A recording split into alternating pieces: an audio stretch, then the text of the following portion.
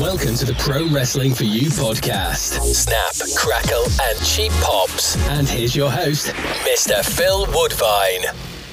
Geordie Stu, how the devil are you doing, sir? Very good, mate. How are you? I'm not too shabby. I should have really said pet rather than sir. Yeah, you should have done. Let me down. I know. I feel like I've let down every Geordie in professional wrestling and in the world. So Alan Shearer, Cheryl Cole, Anton Deck. I'm so sorry. It's all right, Shug. I don't even say it to anything, but for some reason when I was around Sugar Dunkerton because he stayed over here 3 times last year. Well, I felt imagine if he was Sugar Duckerton. He would be the stokiest wrestler in the world. Well, I'm going to pitch him that next time I speak to him and see what he says. You've got to, mate. Fucking got to, answer. Don't worry if you slip up with any little swear words. I know you're not really a swearing kind of guy anyway, but it's fine. It's an over 18s podcast, and we put like a little thingy on at the start, so it's all good anyway. You'll have set yourself a little challenge to try and get me riled up to swear, won't you? Well, I did it with episode 2. It's another announcer called Mad Dog Mark Angus, and he's the nicest guy in the world. And I don't mean kind of Matt Burns nice, where he's quite almost shy. I mean, he's so very loud, but Mad Dog never cracks. He's always so positive, so optimistic. And 1 hour into that podcast, almost on the dot, I snapped him. I was like, yes! So there you are, ladies and gents. If you ever want anyone snapping, give them my phone number. It might take a while, but it will happen. So that's not too shabby. Yeah, you'd make the Lord Almighty swear, you would. All right, so we're going to let you just jump on into it. So, obviously, what year would it have been that I first met you? 2013 is when I'd moved down in 2012, and then it was we started working at Mice and Dice together. So yeah, it was 2013.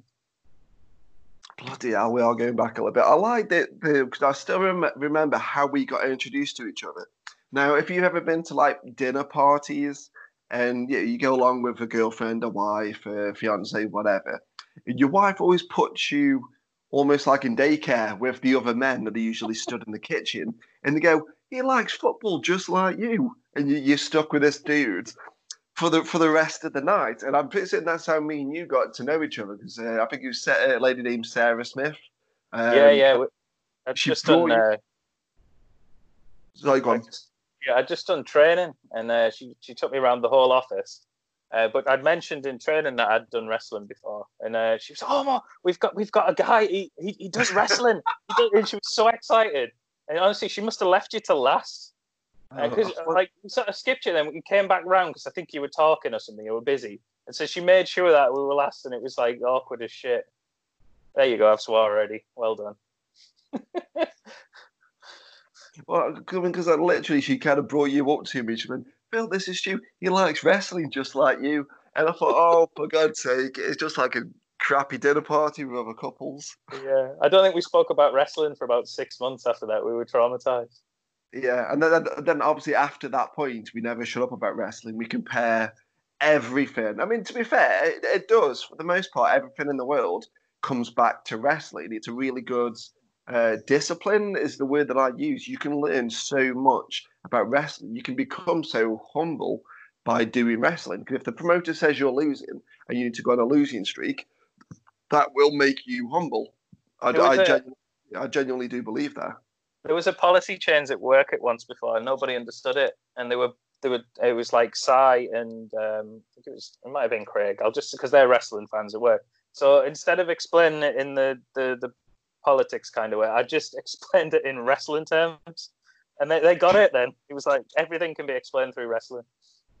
It is. I mean, it just makes sense. I mean, to people outside of wrestling, they probably don't get it, but to people that've got a passing interest, at least, you go, okay, yeah, that makes sense. I'm with you on that one. Perfectly justifiable. So say 2013. Yeah. So I said this to Daniel Terry when I did his episode. I did it to Matt Burns.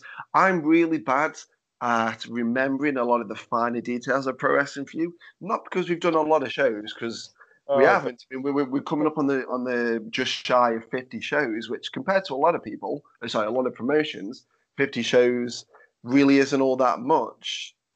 Obviously, because we had a bit of a slow start, and even now we were only aiming to do 7 shows this year. Obviously, the Rona's kind of put a bit of a stop to that one. Yeah. So at what point?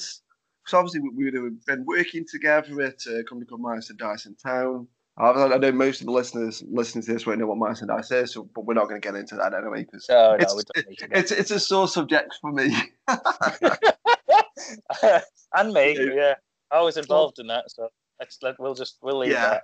Yeah, well, like I felt like obviously we're not going to get into details. I felt more bad for you than it did for me. Like I didn't care. But like I knew that you were just like, oh, I don't want to do this. This is horrible. Yeah. But we won't dig into that. That's for a very different podcast. It was like Old Yeller. That's the only. So. I think that's the only time I could be compared to a rabid dog. No, I've got another one. No, that's fair enough.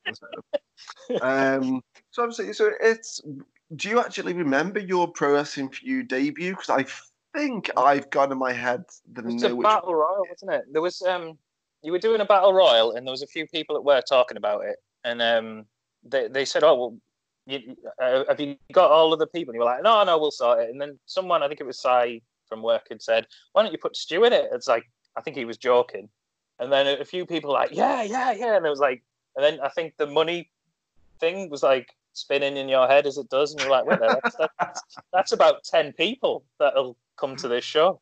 And so then we just had like a chat about it. I think we went into the studio at work and did some promos for it.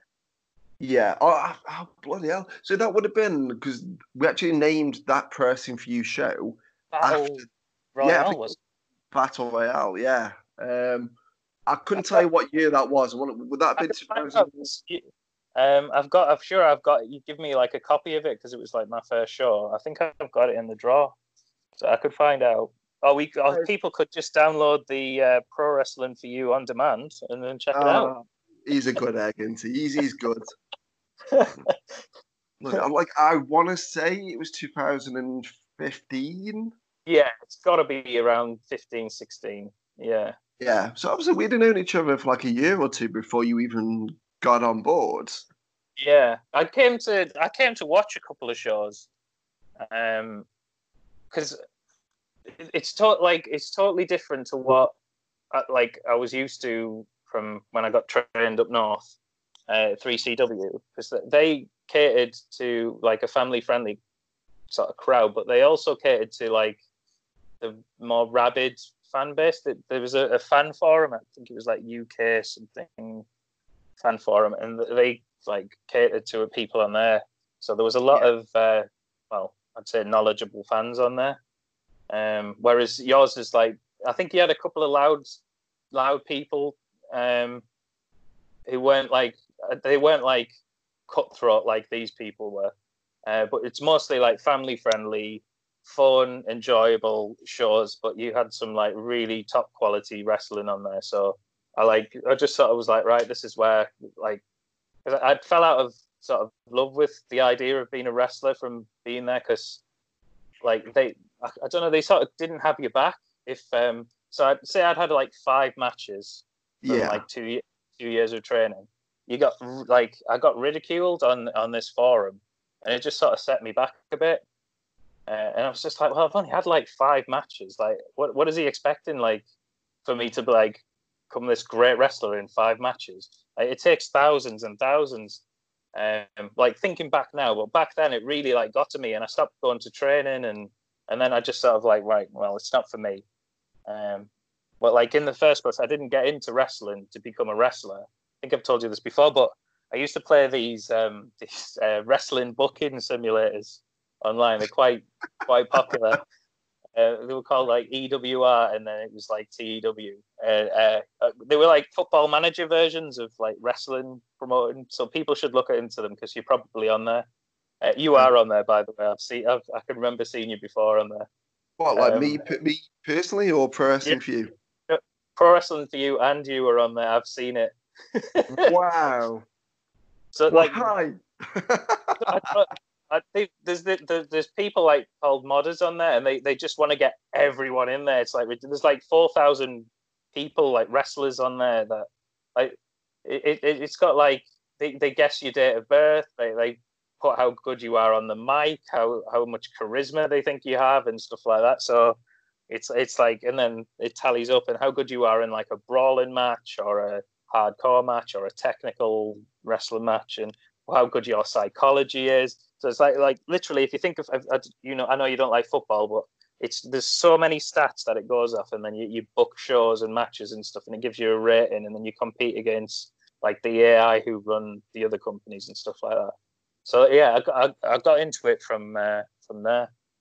But yeah, anyway, back to the point we were talking about. Anyway, you were on about like how we met and stuff like that. So yeah, started coming to a couple of your shows, and then obviously we had that talk in the office. A few people suggested that I come on, and then yeah, I did the battle royal. I think there was like there was like 10 people from New Jersey had come over from like one of our other sister companies, and they came to the show. It was ridiculous. It was so loud. Can you not? I know you could never remember stuff on the day because you were just running around stressing. You could never enjoy the shows. Yeah, I mean, bear in mind like how much the shows change as well. So I've got in my head what I think the show should be.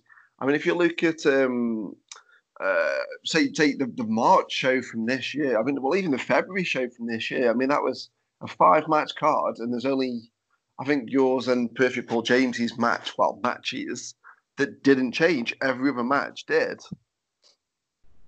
And so that's kind of where I lose my sort of callback with matches. You've got a picture in your head of how you want it to be for months or weeks, and then it always ends up changing on the day, doesn't it? So yeah, I mean that's just part and parcel of wrestling. But I mean, there is one thing that I've kind of like committed to memory. So say if it was 2015, 2014, 2015, somewhere along that kind of line. Obviously, you're Geordie Stu now, but what name did you have when you first kind of got into the business when you trained? I went off my my actual name. It was Stuart Woods. So I think the idea was they got a training school, and it used to be in a leisure centre, and it was like done on mats and stuff. It didn't have a ring to train in and stuff. And they did have some good trainers there. Like there was a spell where, like, I think it was like 2 or 3 months, we had this guy who was useless. He used to just sit on his phone, and we used to just practice matches and stuff. But other than that, like, really good. So like we had Chris Whitten and Anthony McIntyre. They were brilliant. Dragon Isu, which he was really good. And then there was a guy called Eden who I started with. It was like a couple of months with him.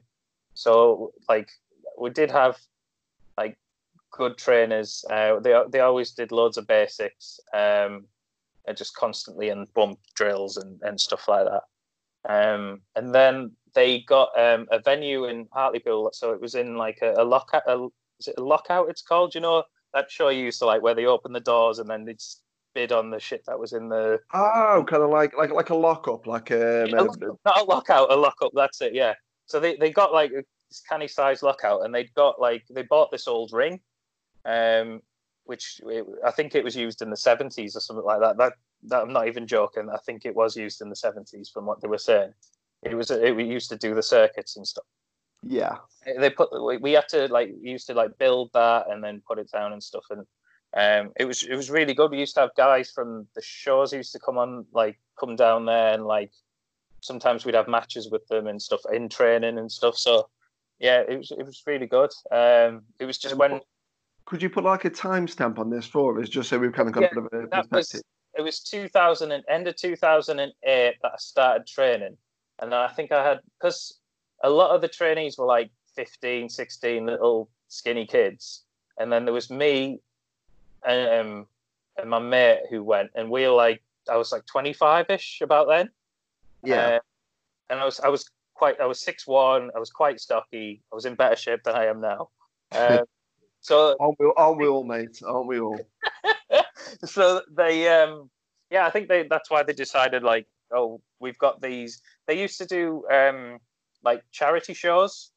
So Yeah. they like I think they did record them, but like they weren't their main show. So I started off on one of them, and I must have done quite well because then they put me on the actual shows. But this is when that is when the fan forum people used to just start. Anyone who was like young, but it's, to be fair, it probably wasn't his fault anyway. They used to introduce us as trainees because I think they were trying to plug the training school and get people to go into it because they had spent a lot of money on it. But being introduced as a trainee is like, oh, this guy's not any good. So like I was always stuck with that stigma of like, oh, he's a trainee. So like thinking of it from now, I probably wouldn't, even if I had a training school, I wouldn't say this guy is a trainee still. I would have said, oh, he graduated from our training school or something like that. Like I wouldn't even, me personally, I wouldn't even reference the school. Like I wouldn't even say a graduate of the school, anything like that. I mean, he's quite new. But yeah, it was. If you look at sort of like Britannia Wrestling, North Wales, they had a division called the Rookie Division, and that to me just shits on your chips right from the get go. It's like, oh, these are rookies. Like it just really limits you. Yeah, like you've just sort of you've been pigeonholed into something already. Before they've even seen you, they've got an idea of like, oh, he's probably not going to be any good then. Yeah. So and then they had a group, just something Mafia, 3 Count Mafia, I think they were called. So there was a lot of guys who used to be top guys who'd come back and formed a group, and they were beating up all these rookies and stuff. So we just got beat up all the time as well, which is fair enough. Like you've got to learn your way in the business and stuff like that. So they say, but like they'd invested money into training us, and then so I just sort of like I used to even like travel because I had to go to train in Middlesbrough, so it was about an hour and a half away, maybe it's an hour and 20 or something like that. And I used to go and do flyering and stuff like that. I'd pick his brain about like shows and booking and stuff like that. And like I'd try and talk about storylines. Oh, we don't do storylines. The story is this guy's versus this guy. But they did do fucking storylines. It used to do my head in, and they did read. I'd be like, I was like I told you before about one that was like, it was before. I think it was just after Ring of Honor had done it, where they I can't remember his bloody name. There was a guy anyway. He was rich and successful and stuff, and then he lost a match and he lost all his riches. And then he was like begging and turning up to shows in like drabs and stuff. And it got really popular, and they ended up redoing that storyline, and it did really well. And I was like, that's a fucking storyline I used to do my head in. Oh, we don't do storylines. I'm like, you fucking do. I think anyone listening to this, we've noticed that we've hit upon like a raw nerve because Geordie Stu doesn't swear. Like he's not known for being a swearing kind of guy. He's quite placid. He's quite sort of a bit of a gentle giant. He's just a really nice guy. But when he starts dropping F-bombs, especially 3 within 1 minute, I think it's just when I talk about wrestling. Yeah, I mean, to be fair, you've dropped the F word and not even mentioned Dave Novecchio in the same sentence, so that's not bad. Saving him for there. God, especially he won't listen to it. So obviously, you started training late 2008. So what? Yeah. How I got into that, by the way, this is a different story to how other people would have got in. So I was obviously used to play those simulators and stuff like that, and I was which companies are local to me, and then I found even though 1PW is further away, I found 1PW, and like I emailed them and was like, oh, is there anywhere like I can come down and like help out at the shows and stuff like that? And this is at the time I can't remember. Was he Steve somebody who used to run it? Steve Gauntley. Yeah, so it was just after 3CW took over from him. So it will have been about 2008, sometime around that.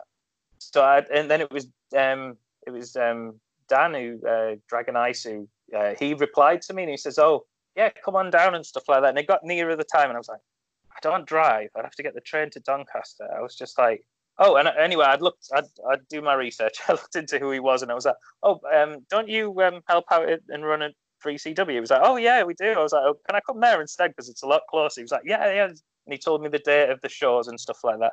And he said, look, if you want to learn like the business and stuff, you might as well try out as a wrestler and stuff like that. So he gave me the info for this forum, which had the training school on. And then I was chatting to the guy, I think he was called Eden, he was training then, and it went from there. So yeah, booking, every time I tried to get involved with that, I just got told we don't do storylines. Fair enough. Well, like wrestling without storylines, that's just fucking pointless. That doesn't make sense. Even sort of very gentle storylines. Yeah, guy versus a guy to move up in the rankings for a title is a story. They probably meant it in a different way. It was probably a nice way of saying, we don't really need you right now, and you're quite young, and we've got our own way, which is fine. But like, yeah, he used to just annoy me, like, oh, we don't do storylines. I'm like, well, I'm kind of in a storyline at the minute. I'm getting beat up by, fair enough, a lot more established guys. And I'm a part of the training academy, so that is kind of a storyline. Oh well.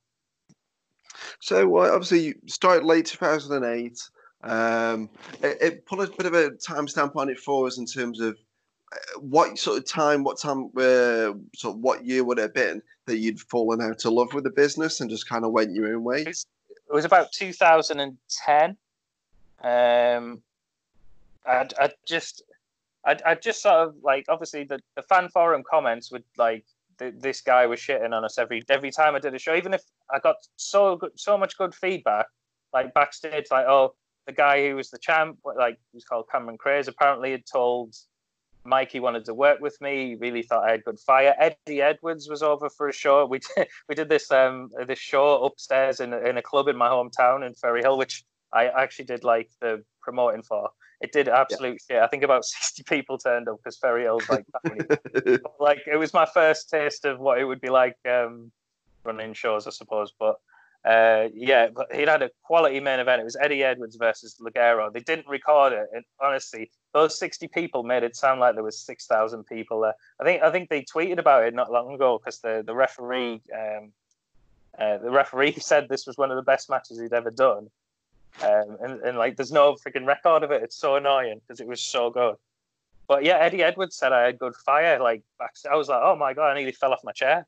So like I was getting good feedback, but I was getting cracked on by this forum thing, and it just sort of, I don't know, it just sort of got me down. It like maybe I didn't fall out of love with wrestling, but I just thought, no, I'm obviously not going to get anywhere with it.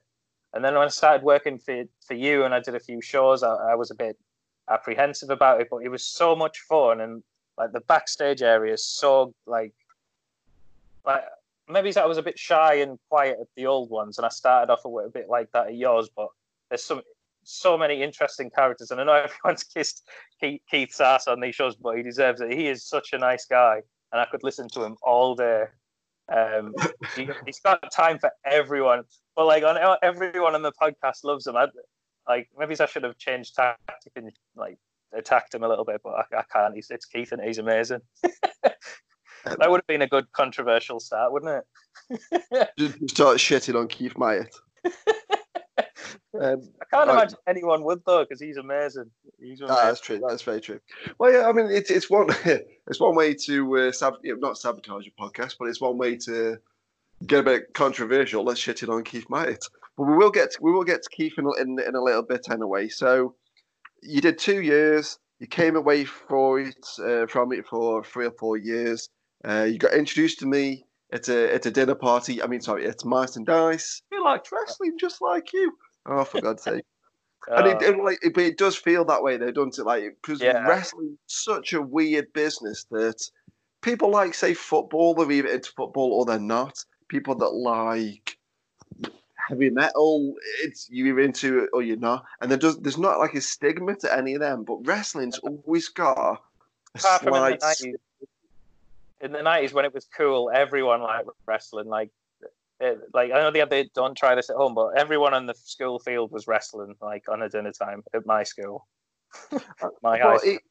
But even with when wrestling was cool in the 90s, you've still always got that contingent of people that's like, oh, you do know it's fake. And I kind of think like comic books and comic book movies had the same as wrestling, because people that used to read comic books didn't used to openly admit it. It kind of fell into that same contingent of maybe nerdy, a bit shy, a bit whatever. Now, because obviously Marvel's doing billions and billions of dollars in business. If you go, oh, I'm a comic book Marvel movie nerd, no one bats an eyelid. But say 20 years ago, I think people would be shy about admitting that. Now everyone wears Batman t-shirts and whatever, but wrestling's Yeah. still never shaken that. I don't want to call it a stigma, but it's never shaken that you want to be a little bit shy about who you admit it to, because it's like the you know, like the soaps like EastEnders and Coronation Street. There's people who absolutely love them, but like there's still people who shit on them. So it might be the the fact that they call it sports entertainment, and it's like a soap opera that people say. So it must be. I think it's just that because wrestling's cool. yeah, like now it doesn't bother me. I think maybe In maybe college, I used to argue. There was guys who were trying to tell me it's fake, and I knew it was, and I'd be like, "Yeah, it's scripted," but I bet it still hurts like hell. That was before I'd actually done it. yeah.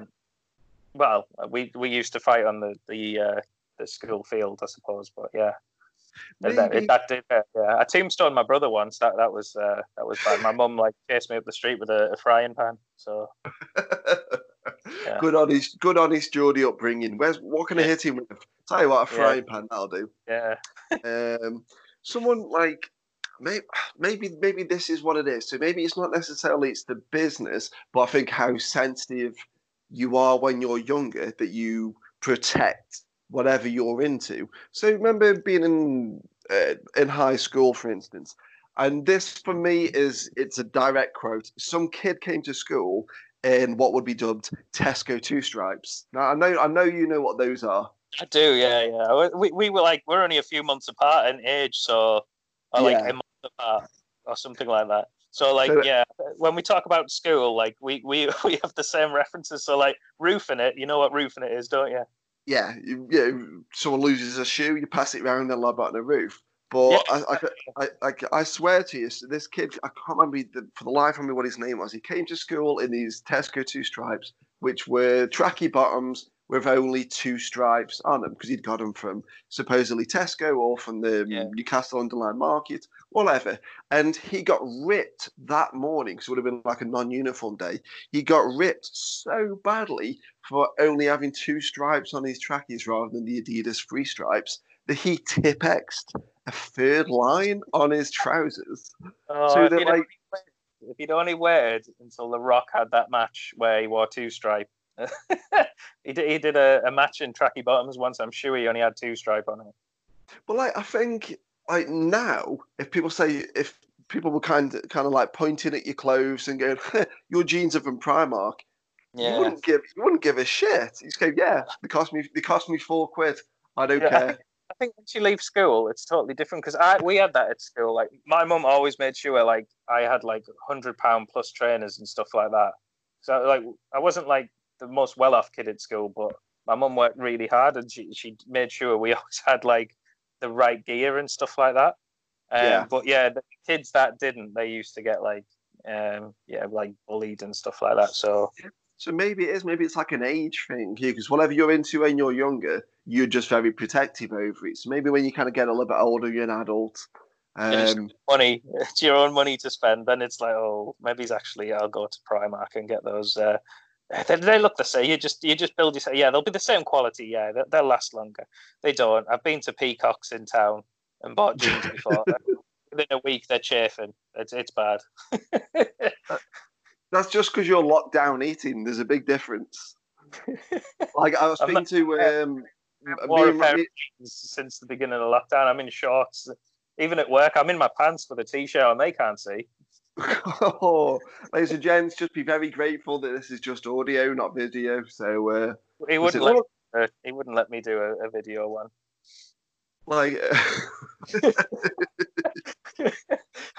we're gonna get this back to wrestling. So do you, like I, as forgetful as I am, Geordie Stu wasn't your original name that you were going to be, and we changed it not too soon. Like it was getting closer towards Press Infused Battle Royale, and we changed it quite near to show day. I don't know if you remember. Do you what remember? the hell was it going to be? It was something. So, Was it? Oh, oh God! It wasn't Summit Tony, was it? That was one of your bloody.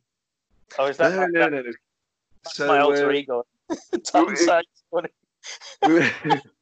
we were discussing that you're going to be like the Brooklyn Brawler of pro wrestling for That you. was the Geordie Brawler. That was your. Geordie Brawler. I think it fell on deaf ears a few times when you mentioned that. Well, yeah, like I said, to me, it made sense. I was saying it in the office, going, GB, the Geordie Brawler, and then it was just met with silence. I thought, maybe we'll come up with something else. Yeah. I think I always liked. I just thought the name Geordie Stu would stand out more. Obviously, if I used it up north, they wouldn't have give a shit because like there's so many Geordies up there. But it sort of stands out down here, like he's different. So that's I didn't want to just be like the same as everyone else. Yeah, I mean I do like Tyneside Tony. You came up with that. That's my heel gimmick, isn't it? Tyneside Tony. Oh God, we're so going to do that, ladies and gents. We are so going to do that. You're segueing into Irish Stew and all those other ones that you came up with. No. So okay, I'll have to tell this little story. So, ladies and gents, right? I'm sure if you're listening to this, chances are you're a wrestling fan. Chances are you're probably a bit of a mainstream wrestling fan. So you'll know WWF, WWE, at least a little bit. Now there was an infamous Royal Rumble where I think Mankind came out first, and then once he got bailed, he chucked over the top rope. He came back later on as Cactus Jack. He got chucked over the top rope, and then he comes back right at the very end as Dude Love. So Mick Foley, the person, came out 3 times. And we kind of wanted to replicate this a little bit. And we thought, well, who could we do it with? And Geordie Stu's the best person for it because he could come out in his black gear and his Geordie Stu and whatever. Early number draw kind of thing. He gets chucked out, goes in the back, puts on a green singlet, puts on an orange beard, and he comes back out as Irish Stu. Oh, that was actually the best one. You come up with loads. I think stewed steak was one of them. It was like, shit. Like I admit it. I come up with a lot of ideas, but they aren't all pearlers. A lot of the time, they are absolutely shit. And when someone, I just shouted it out, you could do obviously green singlet for Irish Stew with the orange beard, and then people were kind of like giggling and laughing and whatever. And I thought, then my brain runs away with it. We could be stewed steak, and then rather than leaving it at that, which people are kind of like, okay, I see where you're going with this, I see where you're going. I started to describe what your gear should be, and at that point, I lost everyone because I said, it should be like brown fur, kind of like how stewed steak looks. And people kind of looking at me as if to go, maybe not, Phil, maybe not. But, they can't all be winners. So, it is what it is, isn't it? Yeah. So you started with us. We've kind of narrowed it down. 2014, 2015. I'm 99% certain it was that show that you mentioned, Pro Wrestling Battle Royale. Would you have say maybe 3 either matches or highlights, segments, skits, whatever that you starred in, or you had a hand in either helping to create? Because obviously me and you'd sit there and we'd book in the office. So 3 moments that you'd go, I'm proud of this, whether you're in the match, whether it's a segment, whether it's this, that, or the other. So does it, in pro wrestling for you, or just in overall? If you've got some in pro wrestling for you, that's cool. But maybe overall, give us 3 overall. There was a 6-man tag in 3CW, and there was it was like elimination style, and it was like there was a setup at the beginning of the show. Amin was going to get his arm broken by a jump on the chair from the second rope or something like that, and then me and 2 others who were.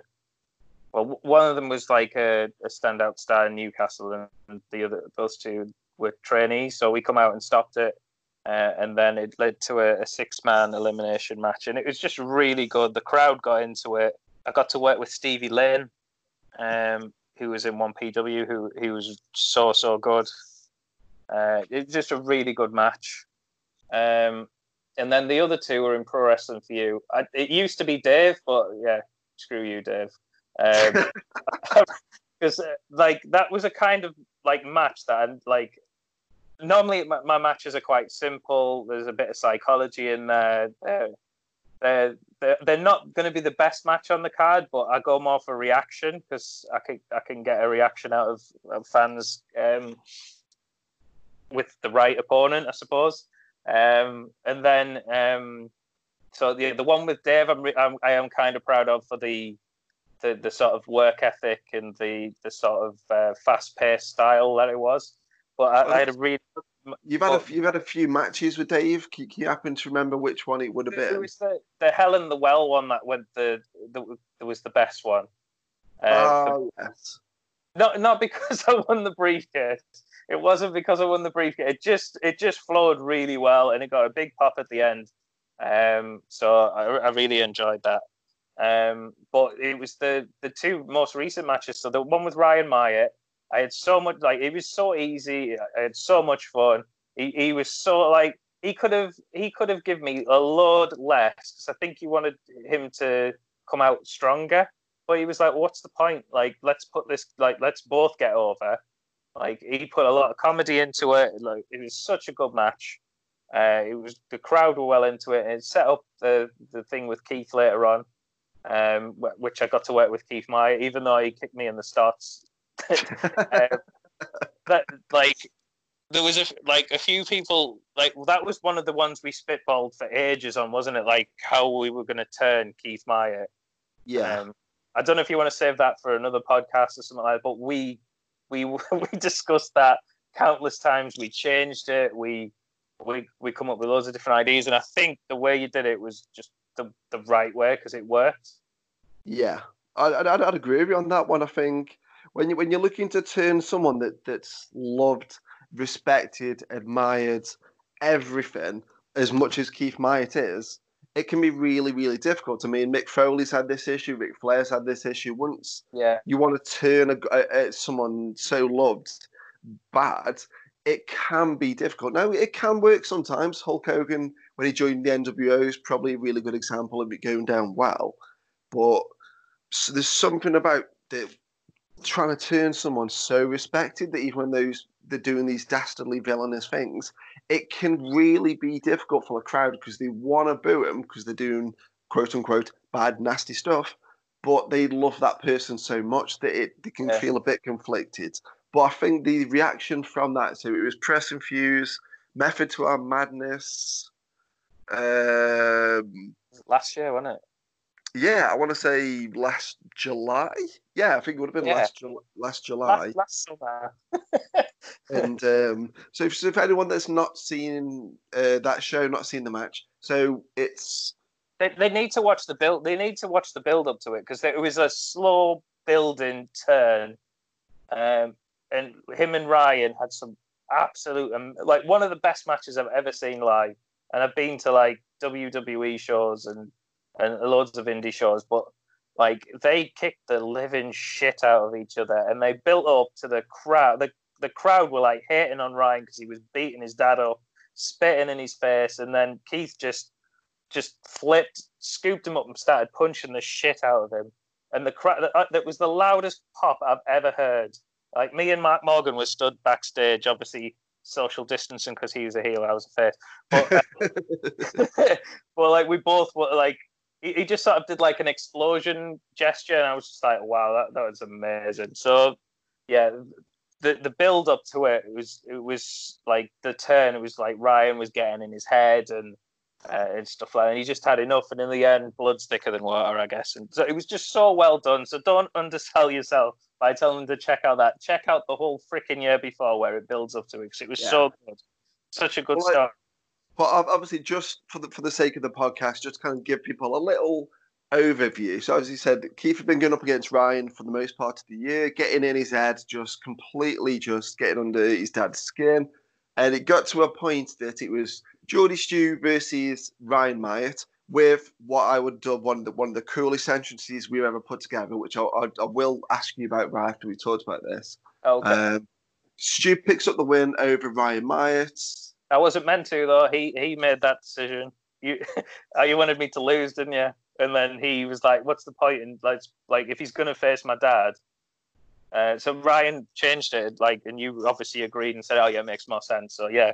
And so Ryan jumps Geordie Stu right after the match, starts beating him down. Keith Myatt makes a save with a chair, hits his son with the chair. So Ryan is sparked out.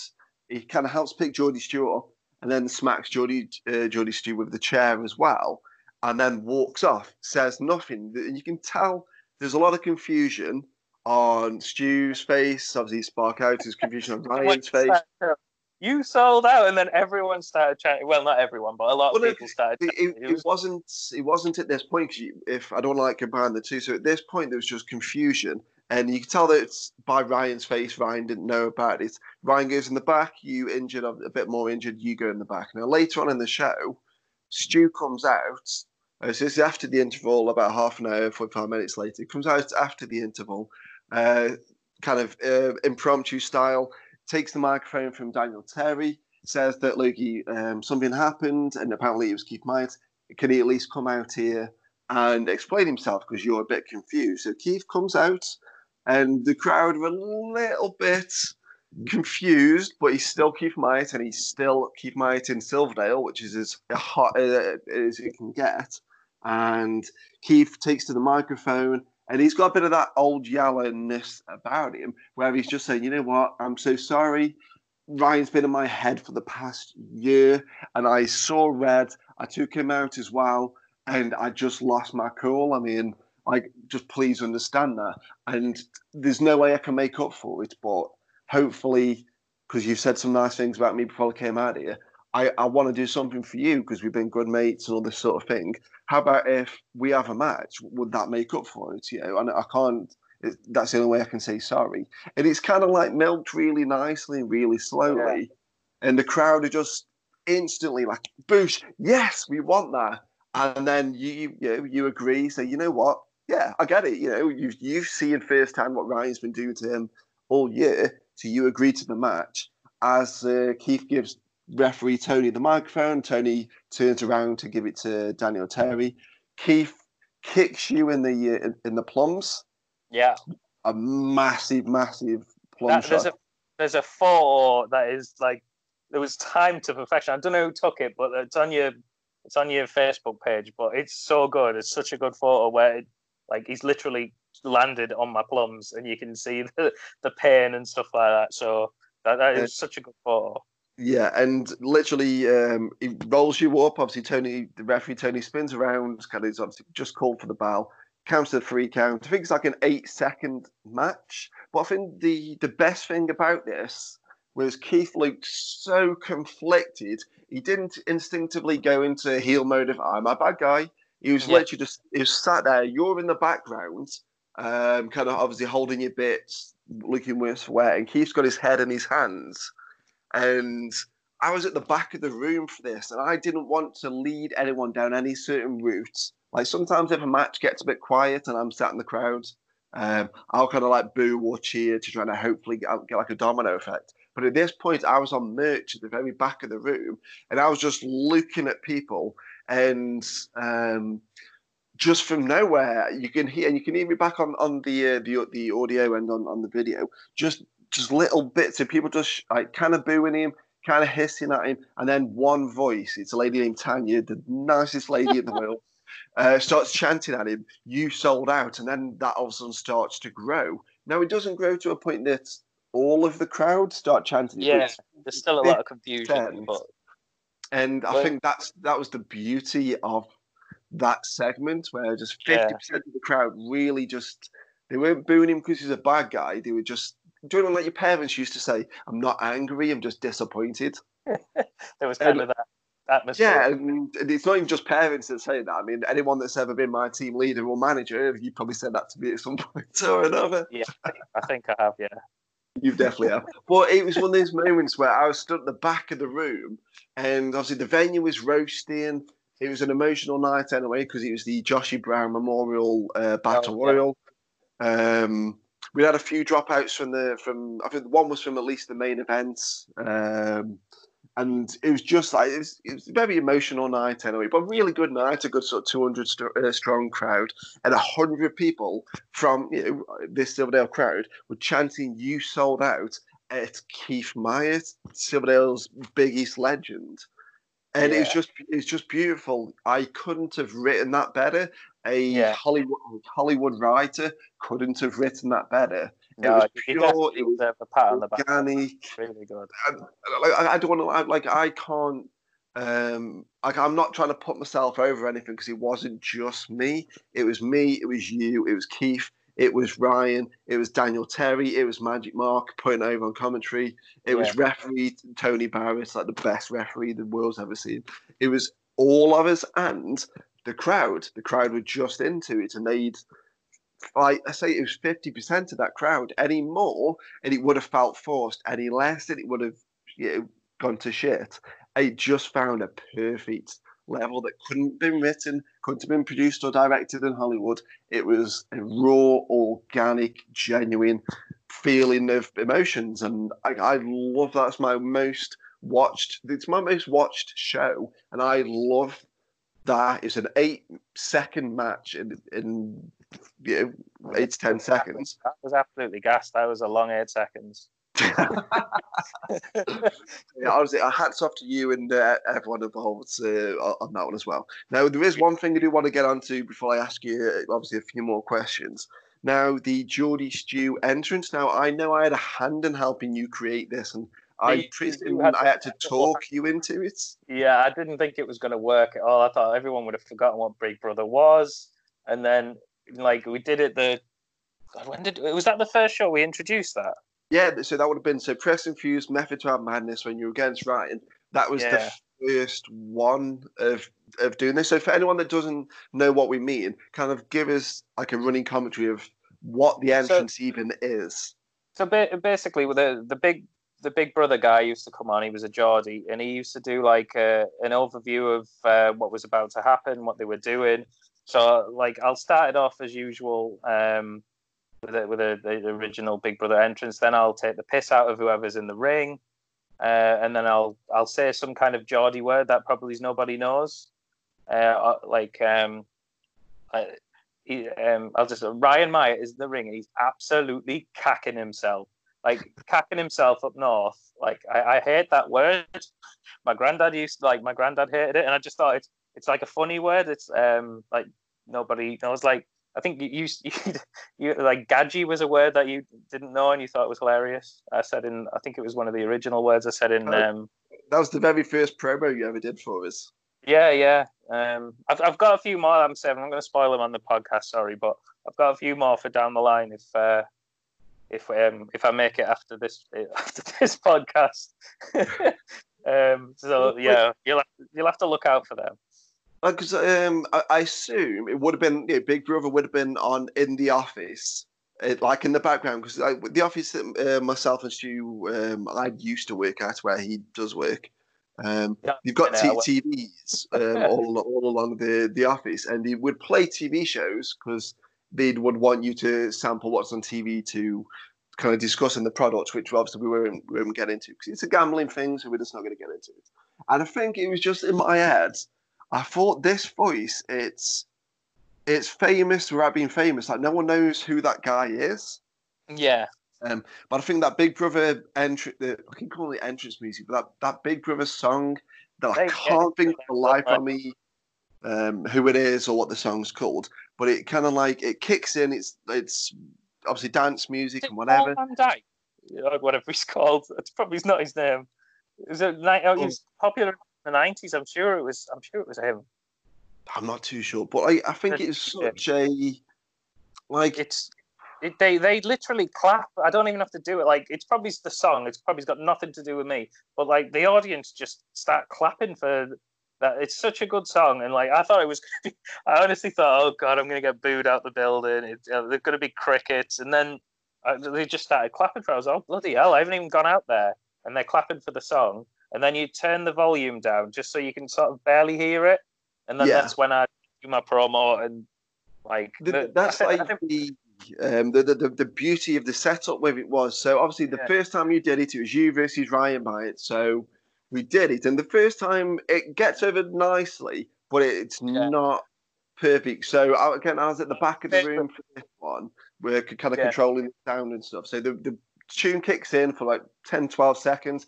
It drops down to what you call in the business a lower third, so you can hear it, but the microphone can cut in over the top of it. And it kind of works like that. So then Stu starts doing his Big Brother narrator. Day 6 in the Pro Wrestling for You house. Ryan Myers in the wrestling ring with his head that looks like it's on upside down. And we were just kind of like joking about that, like in the office. We were more than I have. Yeah, but you know what I mean? But like that's what we were doing in the office. We were just chatting shit in the style of that narrator's voice. Now, no one knows who that guy is, but it's such a well-known thing that even if you don't like the show, you know that it's got this Geordie narrator, and it just works. So on that night, it kind of worked quite well, but people there's a few of the little gags got laughed at, but my favourite one was against Mark Morgan at the. That's what I'm going to get. What I'll get into. So obviously we did it for that July show, and the audience kind of listen to your music kicking quite loud, and then when it drops down quiet for that lower third, they think we've either messed up or something like this. Like it doesn't. What other entrance plays and then drops down by 2/3? Yeah, but like when you look at that footage, the crowd kind of talk over it a little bit, and they almost miss a couple of the jokes. The show after was in September in Nutton. You weren't at that show, but the one directly after it was Oscar Mania 2 at the Port Vale Valiant Suite, and you were on the first match of the night versus Mark Morgan, and the hard cam gets a lot of the sort of regulars to our shows in view, and it's seeing them like Mark Morgan cuts a bit of a scathing villainous promo. Your music kicks in, and then you can see on the footage that people that have been to the shows before and that would have heard this Method to Our Madness start listening to it, and then right when it kind of drops down to that lower third, they start saying to people around them, shh, listen.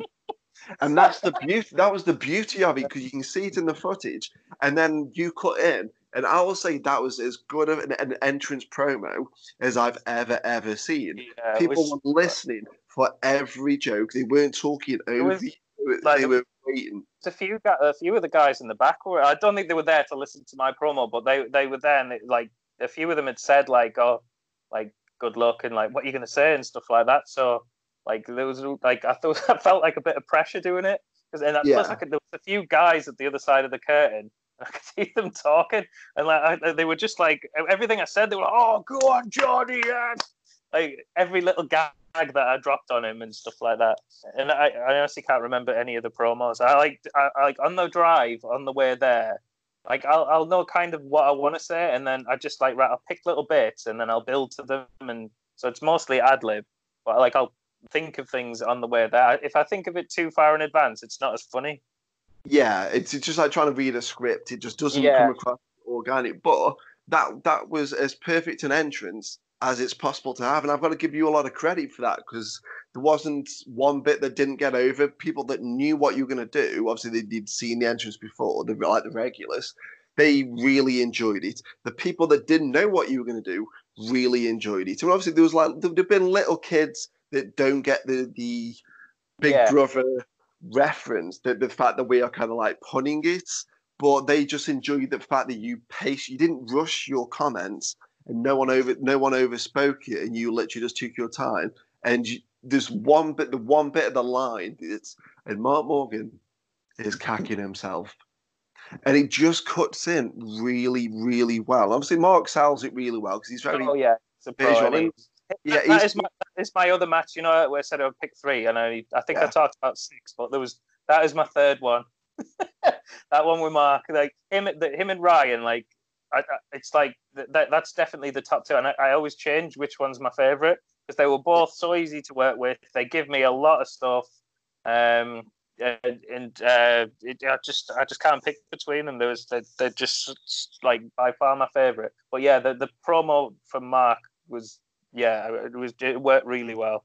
I could feel it as well. Like my hair's like my hairs were standing up on on my arms. It was just like I could tell it was going well. Like you could just hear it, and like they'd pop and then they'd go quiet again and wait for the next line, because I always like give them a chance to breathe and take it in rather than just rushing through it. This is one of those things where I think if you'd have done like a very similar promo face to face with him, people would still enjoy it, but it's not necessarily going to get over to the point of doing it this way. I think by you not being there, like that's not a knock on you, but you're triggering something in people's brains. You're triggering like a nostalgia thing that they don't need you to visually get in his face like you'd see on Monday Night Raw with a microphone, and I'm going to do this, blah, blah, blah, blah, blah, whatever. It looks better because then obviously the heels in the ring looking up as if like to go like, where's that voice is coming from? That's such a better way of doing it. I think it's just really well done. I have to give you a lot of credit for it. And for yeah, but it's like I can sort of do that Geordie accent if pushed, just about. I mean, it sounds terrible, but I could crowbar my way through it. And so when I'm saying it's better than your Stoke accent. Yeah, I've got a horribly nasal voice, is what it is. But it's not just a case of me coming up with an idea. You've got to run with that idea. You've got to make people believe it and all this sort of thing. And even to the point that obviously you weren't there at Jeepers Creepers, so that was the last show of the year, the show after Oscar Mania. Yeah, the show after I was gonna face Troy Goose. I'm like gutted. It just seems to be last minute. Just something always seems to happen. Like not every show, but a lot of shows you put me on, I've had to drop out of at the last minute because my daughter was ill. Or Diane was suffering after pregnancy. And she couldn't look after the kids on her own, so I was off work.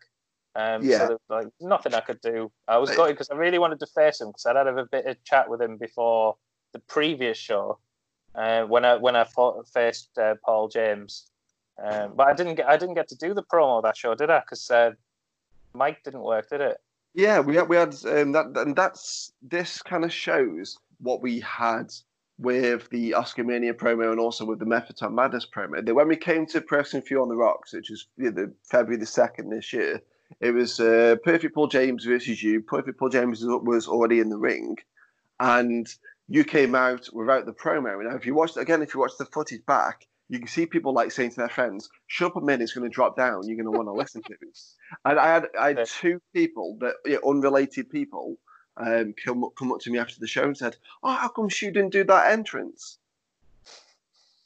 Yeah, it wasn't my fault. I wanted to do it. I've got it practiced. I've faced that many bald people. I know what to say now. Are we going to discuss that, by the way? Like every bald person on your roster I've fought some of them 3 times. Well, like 70% of the roster is bald. That's just one of them things. But like obviously on the day we had some microphone issues, so we couldn't have a spare microphone in the back because it was a one-wired mic, and there was no way Kim, especially because she was hungover to shit on that show, could get the microphone from the ring down out the ring, up on the stage, up through the curtain, feed it to you for you to do the promo to come out and re-give it to her. It just wouldn't work. So it's better to not do it than to do it and ruin it. It keeps them waiting, doesn't it? They'll wait for next time. Exactly. So we're going to move on to like our sort of next section. We're calling it the APA section. Don't worry, Bradshaw's not here. It's Ask Phil Anything. Now, when you're a promoter, some people can be a bit shy with you. Some people can be a bit this, that, the other. I don't think Stu's one of those guys. Stu can give me a plenty of shit, and he knows he's going to get it back, and then he knows he's going to give it me again. So I'm not worried in the slightest. But Geordie Stu has got the chance to ask me anything that he's got on his mind. So maximum of 2 questions. Have you got something that you want to try to chuck me under the bus for? No, nothing I want to chuck you into the bus for, but there's a big topic on, especially on Twitter. I don't go on any of the other social media things, but like there's obviously that Hannah, is it Hannah Kimura? She committed suicide because of what people had said online and stuff like that. So it's cyberbullying and stuff like that. And then there was a British wrestler had gone through a bad spell, and loads of like other wrestlers had to step in and help out. And I know you've struggled, and not many people would know that. So I just wanted to ask you about like when you went through your bad times and stuff like that. Yeah. Can you say a bit about that? Yeah, I mean, for me, A lot of people don't know this side of you, do they? You're like the happy-go-lucky sort of gobshite of British wrestling. I think that sums you up pretty well. What was it? I do. I really do. Was it gobshite in a suit or something like that? I work, yeah, gobby dickhead in a suit. Yeah, it's not been like the past year. I'd say it's been a bit difficult now for anyone that pays attention to the Person Few channels or knows me personally and all this sort of thing. Especially if you know Kim Rocks as well now. Her brother died, Joshy. That's why we've got the Joshy Brown Memorial Battle Royal as part of Person Few. He was Person Few's first DJ. He did the first couple of shows, and he did a few in between as well at Silverdale and things like this. And we lost him last March, I think it was, middle of March. Yeah. And it kind of hit us really, really badly. I mean, both myself and Geordie Stu and Dave Davecchio and the announcer Daniel Terry, we all worked with Joshy Brown at our regular day job at Mice and Dice. So I was being in constant contact with Kim Rocks outside of work, getting the info on Joshy. He had a brain tumor and it went away a little bit, then it kind of came back, and unfortunately, Josh succumbed to it, and I couldn't get away from it because obviously I was trying to be as supportive as I could for Kim and the family. Because I was literally as close to them as family can be, you know. And so then I was coming to work, and Mice and Dice, hats off to them. They did whatever they could to help out, but I couldn't get away from it at all. And I'm not good necessarily at expressing my emotions a lot of the time. I joke a lot. That's my way of dealing with things. So yeah, I was having like a really, really bad time, and unfortunately things kind of come in freeze. So that would affect my mood. My mood would then affect my work rates, not in wrestling, but in regular day job. And so it would just start spiraling out of control. I'd be very passive aggressive. And it's one of those things which kind of led up to me getting released from this job. I don't mind admitting it. We've talked about it on podcasts and stuff before. And Mice and Dice released me from the job last June. Now, if you listen to this podcast just for the wrestling, this bit probably won't interest you, but it all kind of leads into one. Now, I'll openly admit I needed sacking. I was out of control. I almost wanted them. I was kind of almost daring them to do it because I'd backed myself into a corner, and I needed to be released from that job. Some could say is a long time coming. Now, kind of since then, I've had some other issues. Like my dad passed away in early February this year. It was like a couple of days after the Person Few on the Rock show and all this sort of stuff. So it's not been a great year, but wrestling for me has been my savior. It's been absolute. Like, I know I'm quite a creative person. I know I'm quite an artistic person. I'm not book clever. Can't speak languages. I can't drive. My GCSEs aren't worth shit. Literally, I've got nothing. But in terms of creating, I'd say that's my. In terms of being creative, that's my thing. You like the job that we were talking about. You did for like 10, 11 years, something like that. And 1 month shy of 11 years. Yeah, you did everything you could there. Like, but obviously you liked a bit of a laugh and a joke and stuff like that. But every creative thing that you took on, you knocked out of the park and stuff like that, as in the host takeover things that you did. But like you could just never get away from that core role job that you'd done for so long, and you were sort of creatively stifled. But like when you do your wrestling shows and stuff, you're not like when at your shows. I'm sure at other shows I've heard you tell stories of you and Dave humping each other and stuff like that. But But at your shows, you're like the ultimate professional and stuff like that. You're like, obviously you're very busy and you're very stressy and stuff like that. But like, it's funny seeing you handle situations that you would do to someone. Do you know what I mean? So it worked. Yeah.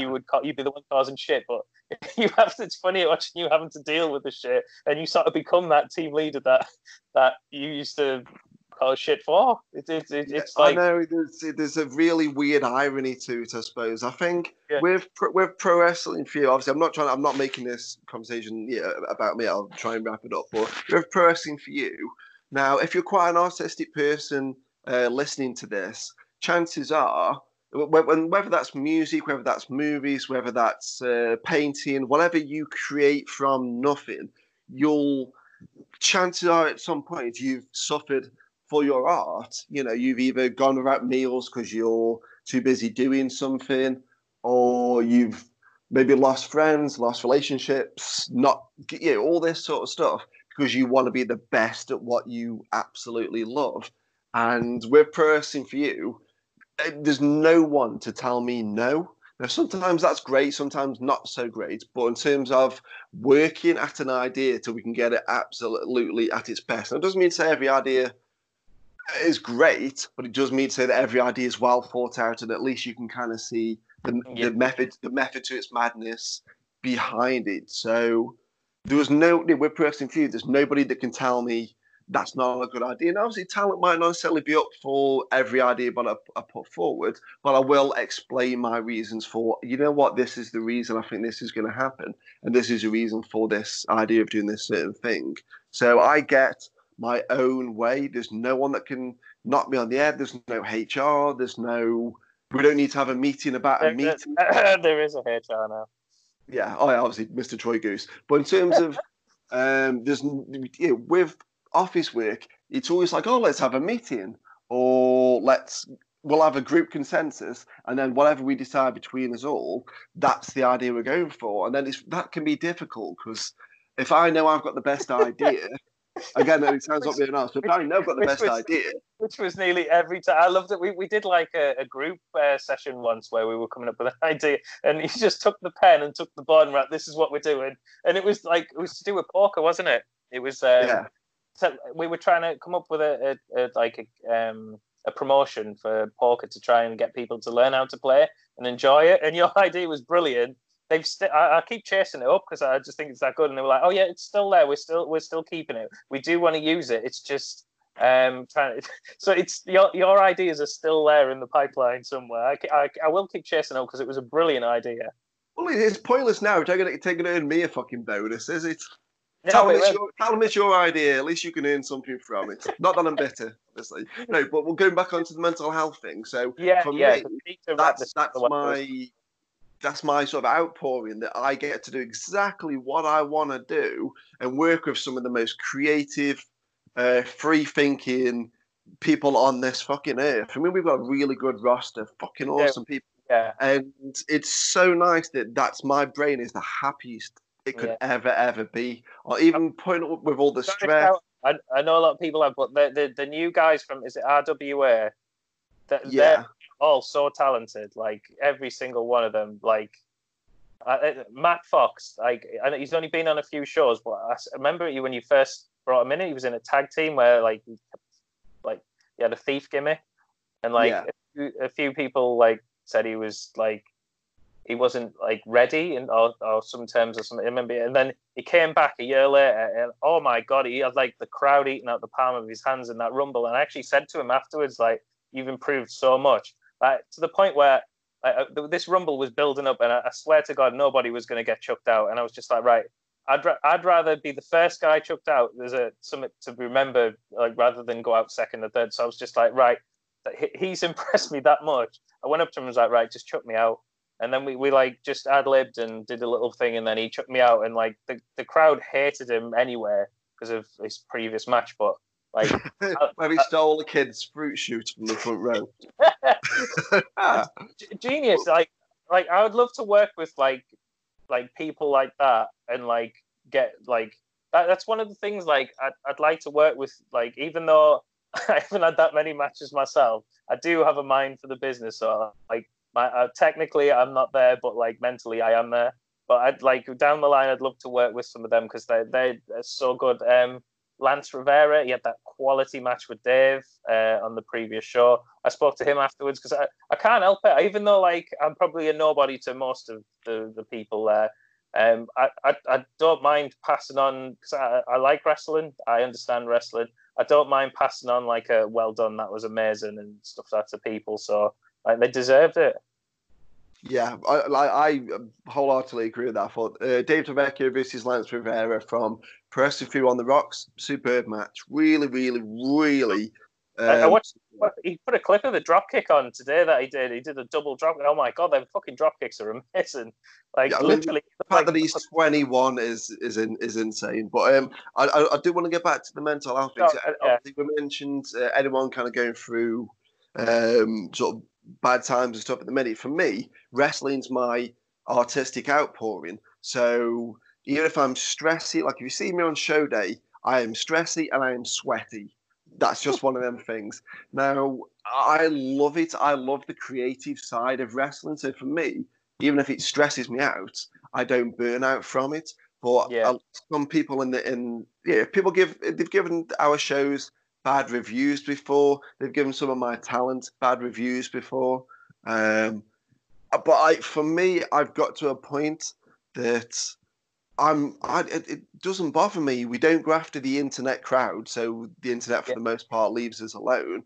And any sort of negative reviews or comments that we get, I'm fine with talking about it. I'm fine with just completely ignoring them if I think, but you didn't even buy a ticket. So what have you got this opinion of? That match was shit. Why? Because you saw a highlight reel of it? Fuck off. Like, get in the fucking sea. Like, that person doesn't matter to me, but not everyone is built the same way. Not everyone can take these kind of knocks and it be okay. And obviously, the bigger you are and the more famous you are, the more well-known you are, you're going to get even more of these comments. And I'm sure, like, I know Charlotte Flair went through a phase of looking at all the feedback that people were commenting on her pictures and saying, because obviously she's a tall lady and she's a muscular lady, and I'm just going to say she is fit, very fit. I don't give a fuck. Charlotte Flair is sexy, mate. But people commenting on her pictures saying she looks like a man and stuff like this. Now, I'm relatively thick-skinned, but I think if I was getting that constantly, day in, day out, obviously not me looking like a man, but you know what I mean, that kind of just something very fucking personal. I can't say that I don't think that would get to me. And a lot of the time in this business, as we're seeing very recently, it can have such a horrible effect on people. Yeah. I think at that point, if I ever got to that point, any of my YouTube videos that I put up, I'd disable comments. Any Instagram pictures I put up, I'd disable comments. I agree. Like, that was going to be my point if we had a discussion about it. Like, there's got to be more in wrestling done about protecting the talent. Like, I know you're like a good guy at heart. I'm sorry, I'm spoiling your image here, but you're a good guy at heart, and you put your arms around your guys, and you like motivate them. You do your speech at the beginning, and you'll have time for any of them. You'll talk, you'll listen to their ideas and stuff like that. And I've not worked many other shows, but like I never got that previously. I don't know if that happens elsewhere, but like it is appreciated. I know it is. So, and that's why you always have like people who want to work for you. No, it's very kind. I mean, for me, I say that's just me being with no restraints. I want to be everywhere and everything, so that at some point, like if somebody becomes famous to get to WWE, NXT, AEW, wherever they want to go, I just hope that I can see a bit of an influence of anything that I've created, either on TV, not so I can kiss my own arse, but just. But you could pat yourself on the back a little bit. Like, you had a little. Well, there's two guys that I can remember, like Matt Webster. He used to be on Pro Wrestling View shows, and I think you mentioned on a previous podcast. I have listened to them all. Zach Gibson, you sort of dropped a little hint about his gimmick and stuff like that. So you kind of have done that already. I don't think nice. I'll ever pick WWE, mate. But I'll try and stay with you until we get to Britannia Stadium. That's the dream. Even just seeing something like, say, if obviously I know the Wild Boar is on NXT UK. If he ever becomes tag team champion at some point, he's been a previous Pro Wrestling for You champion. But it's not a case of kissing me in the arse and saying, "Hey, with what we've did, I'm obviously a kingmaker. I can get you to NXT."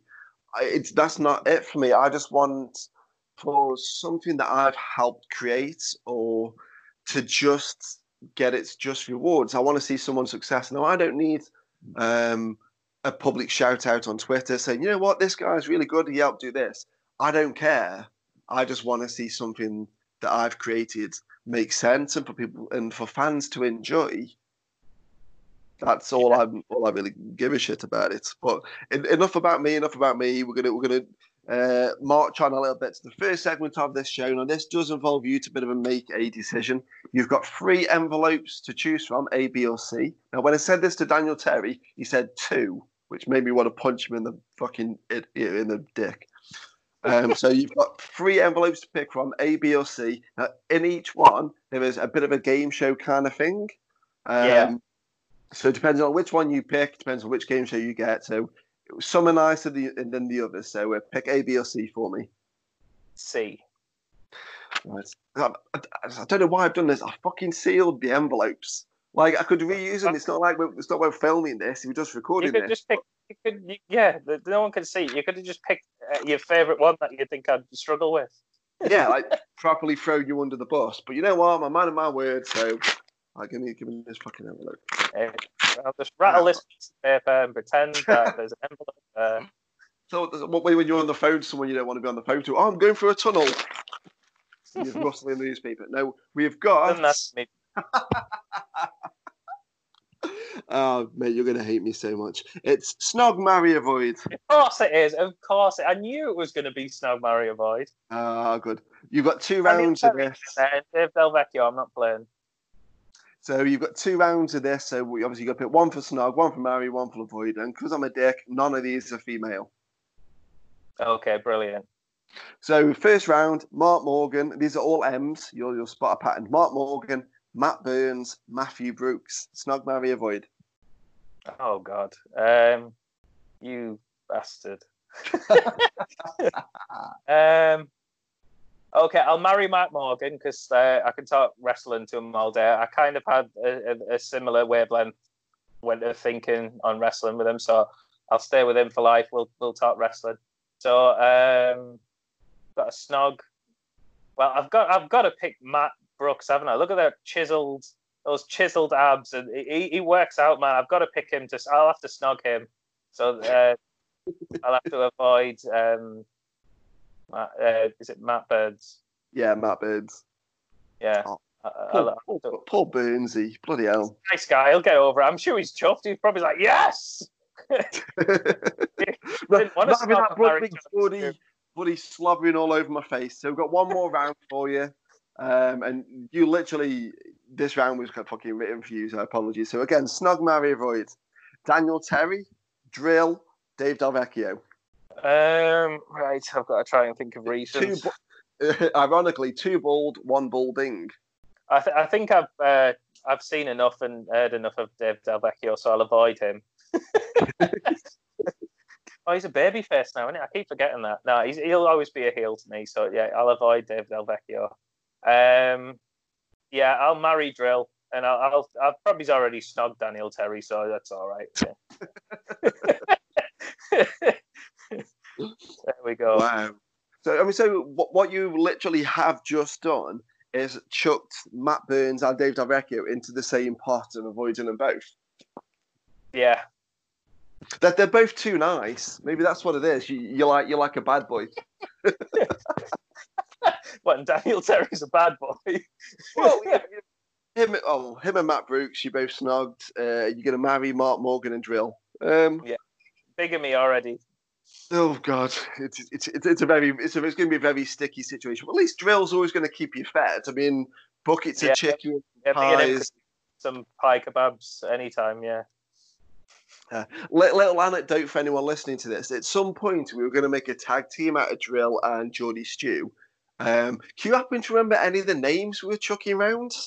The North, but then there's a tag team called the North in TNA now. It was like a Northern lads, and we were going to be like football hooligans, something like that. Was it Tup North? Yeah, there was two that I remember because we were looking at. I think we'd been down to the London office, and I know we're talking about a lot about a company that no one's heard of, but they've got a London office, and we noticed that on the tube stations they had like the Northern Line, and we thought, oh, the Northern Line, because close line, whatever. That sounds pretty cool. And then we thought, well, no, because even saying Northern, people still know it as London, so that doesn't make sense. So we came up with Tup North, so T apostrophe UP North.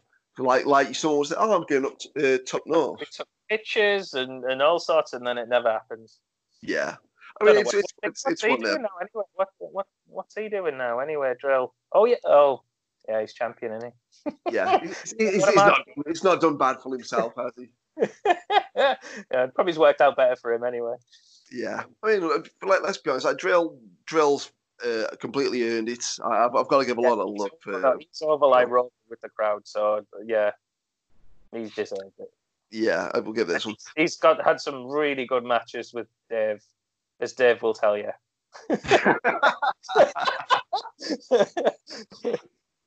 Just in case anyone's listening to this, right? Like, I know bullying's a hot topic and stuff at the minute. We're not bullying Dave Delvecchio. We've just got a level of banter with him that it gets very close to the bone. So I don't want people thinking we're dickheads to him. We are, but we expect it from each other. So it's very okay between us three. It's just we've got an unwritten rule. Yeah, I mean, it's one of them things. We have to really, if we're putting it on the tip, we love Dave, don't we? So he's like the three of us used to try and sit together as much as we could at work and stuff like that. So yeah, it's obviously it's just little tiny bants.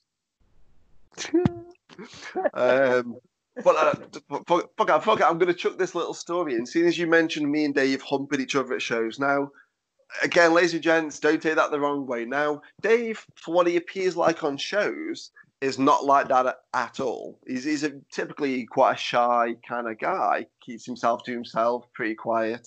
And that kind of thing. Typically, that's just what he's like on a day-to-day basis.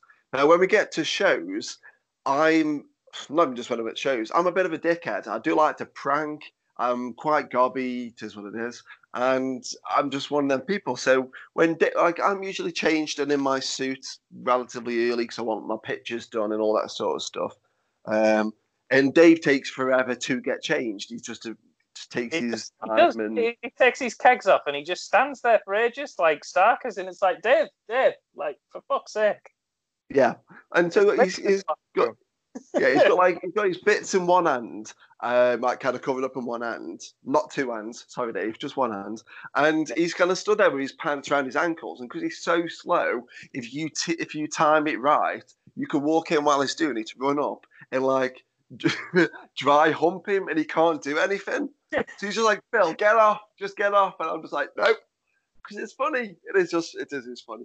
But we're gonna get out of that, if you pardon me. Yeah, let's get as far away from that as possible. Yeah, we're gonna jump right into the final segment of this show. Now it's the open mic segment, it's the soapbox segment. Now this business can wind you up at times, so we're gonna give people the opportunity to get something off their chest. They're gonna get at least a minute if they want it to just absolutely go balls to the wall and have a good old rant, get something off their chest. So I'm going to shut up for a minute. Geordie Stu, hope you've got a topic and it is over to you. I think I've already ranted enough in this one, haven't I? It's completely, you've got a minute. It was about like people not protecting their young talent, especially if they're like trainees or new to the business and their first like say 100 shows, and if you like go to that vocal crowd, if they're your kind of people and you don't like what you do and you don't have comments on there and stuff like that, that is like going to help these young people out, because especially in this day and age, mental health is like massive. I deal with it all the time at work and stuff like that with our players. But if you're not protecting them, there could be some really good like young talent who give up on wrestling because of what people have said, and it might not even be true. Some of these people don't even know what they're talking about. They'll probably comment on something as stupid as what they're wearing. Like, what does that matter? Like, it's like the way that they the match wasn't very good. Like, they're new. Like, give them some slack, for fuck's sake. Like, and that would be my biggest gripe in wrestling, probably because it happened to me, and it did like sort of ruin the beginning of like it was a very enjoyable training and like shows, and I'd get really good feedback behind the scenes.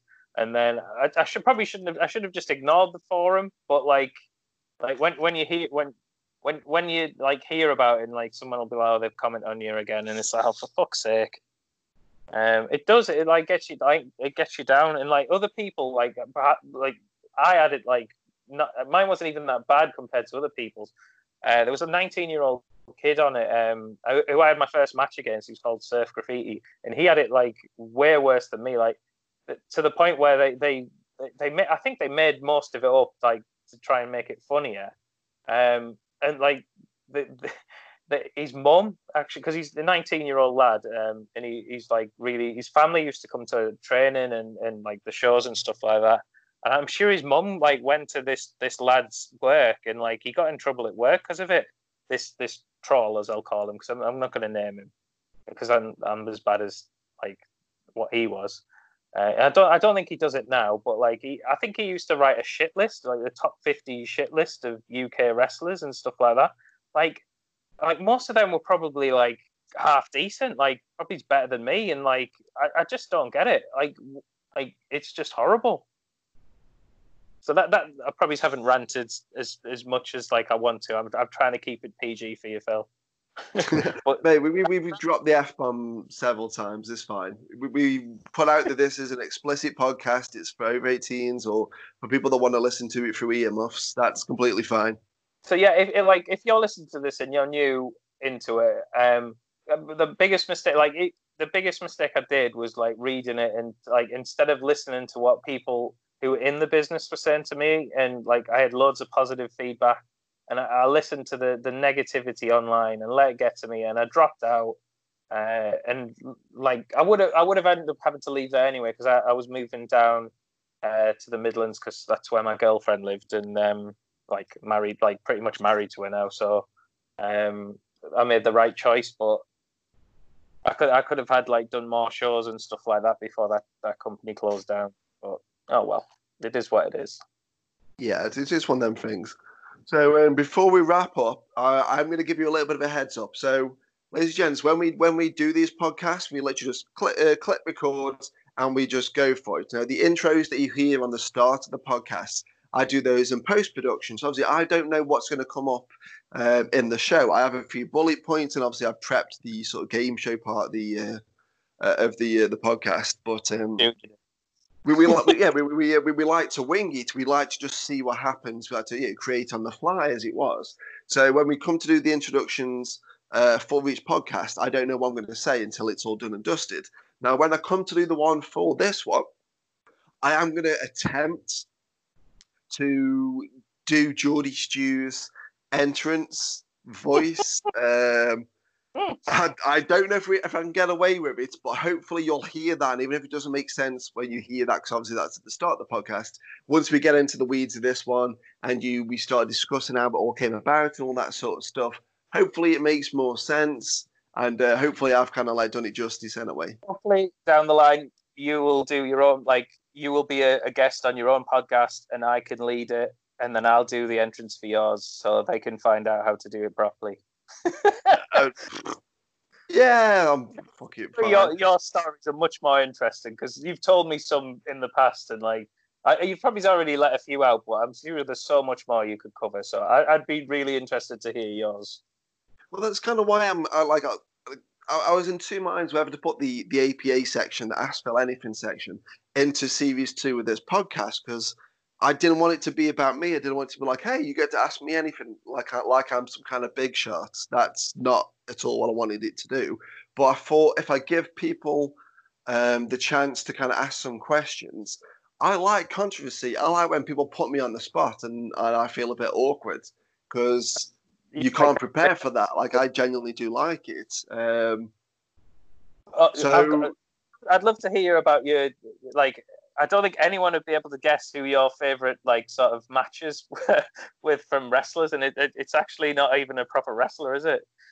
no, most of my favorite matches are Vince McMahon and Shane McMahon. Pretty much, I like story. I like facial expressions. I like Bret Hart one. You didn't, surely you didn't like that Vince versus Bret one. yeah, obviously Vince versus Bret at whatever WrestleMania it was. So Bret just chairs him a million times. It's fucking horrendous. But if you watch Vince versus Hulk Hogan from WrestleMania 19, that's a fucking good match, and I defy anyone to tell me they weren't into that. The finger at the end was brilliant. Yeah, for me, just coming up from the ring covered in blood, with like he's got the pipe in his hand.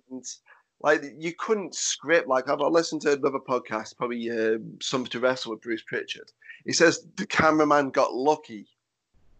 The Vince was just doing it, and the cameraman happened to be the right area looking at him, and he thought, "Holy fucking shit! We've landed something perfect there." So yeah, probably Vince McMahon's probably in my top. It like 2 of my top 5 or 10 matches of all time. So yeah, I'm sure we'll get into that at some point. Definitely.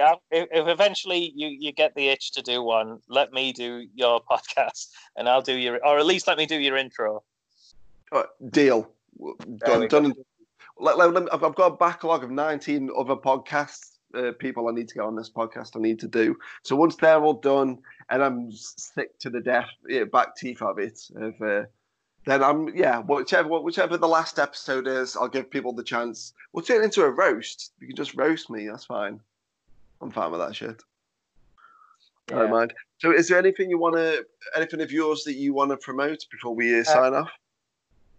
You could, I suppose, if you want to follow me, I'm on PW for Stu on Twitter. But like, the main thing, I'm just going to plug your stuff because if you want to see any of the matches I've talked about or we've talked about or any of the other podcasts, then generally Pro Wrestling View on Demand. Like him on Facebook. Probably follow Phil as well because he updates content all the time, like literally all the time. So I don't really do a lot. I don't go out looking for bookings. I'm not really that bothered. I just like working for you. So I'm not really like, there's nothing to plug. Like if bookings came along, then fair enough. But you, like I've told you before, you've said, oh, you can come and work on this show, and I'm just like, no, I'm not really that bothered. But it is what it is. You've sold yourself very well at the end there, sir. Very well. That's the thing. I'm not trying to sell myself. I'm happy with my life. I'm happy working for you. If something came along, I'd consider it. But like, I'm not gonna. I'm like in other podcasts you've said like people send CVs and like I'm not. That's not me. Like I'm not trying to be like. I'm not trying to get anywhere in wrestling. I'm just happy to be involved in it at some point, even if it's this is not a knock on Pro Wrestling for you. It's just me at a lower level in Pro Wrestling for you. That I'm happy what I'm doing. So yeah. If you want to hear me rant about Newcastle United, who are going to be the richest club in the world, by the way, or just comment on wrestling, or just mess about with Phil, then yeah, follow me by all means. But yeah. Well, Pet, it has been it's an absolute pleasure. I'm so glad we managed to get you. And I know you're busy. You got the wife and the kids, and you're working from home at this point in time, and all this sort of stuff. So I know you're a busy guy. So say that bit again. It's 6:30 in the morning. I'll be up at work. Woo. Oh God. Yeah. I feel sorry for you, but I'm at a supermarket from like 5 in the morning, so I don't feel bad for you at all.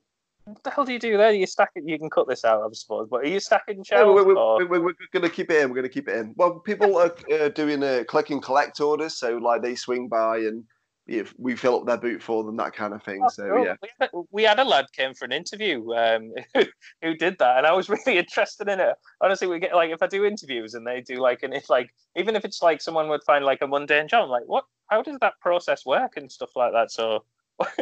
But like probably interested in a lot of shit. So you boring bastard. That's all I'm gonna say. I've got 2 kids. Like like I need info. I need info. Yeah, I suppose if I'd watched Paw Patrol and Frozen on repeat, I'd probably be in the same boat. Like that is literally my date. It's like, are you watching what I'm doing? I'm not gonna answer that one. So it is what it is. Okay, nice bathroom wallpaper. So I'm gonna say no. We'll skip over that. You're definitely not watching because I ain't got wallpaper in the bathroom. That's fine. Do you want to in their bathroom? Well, some people do. Do you want to sign off by either putting Dave Davecchio over, or do you want to give him a little bit of shit? Because that's the perfect. I'd love to put him over because he has the look of like he's 6'4". He's like he's a good looking lad. He's in shape. He's good in the ring. He's decent on the mic. He's better as a heel, but I'm sure I can help him be a better face, or somebody will.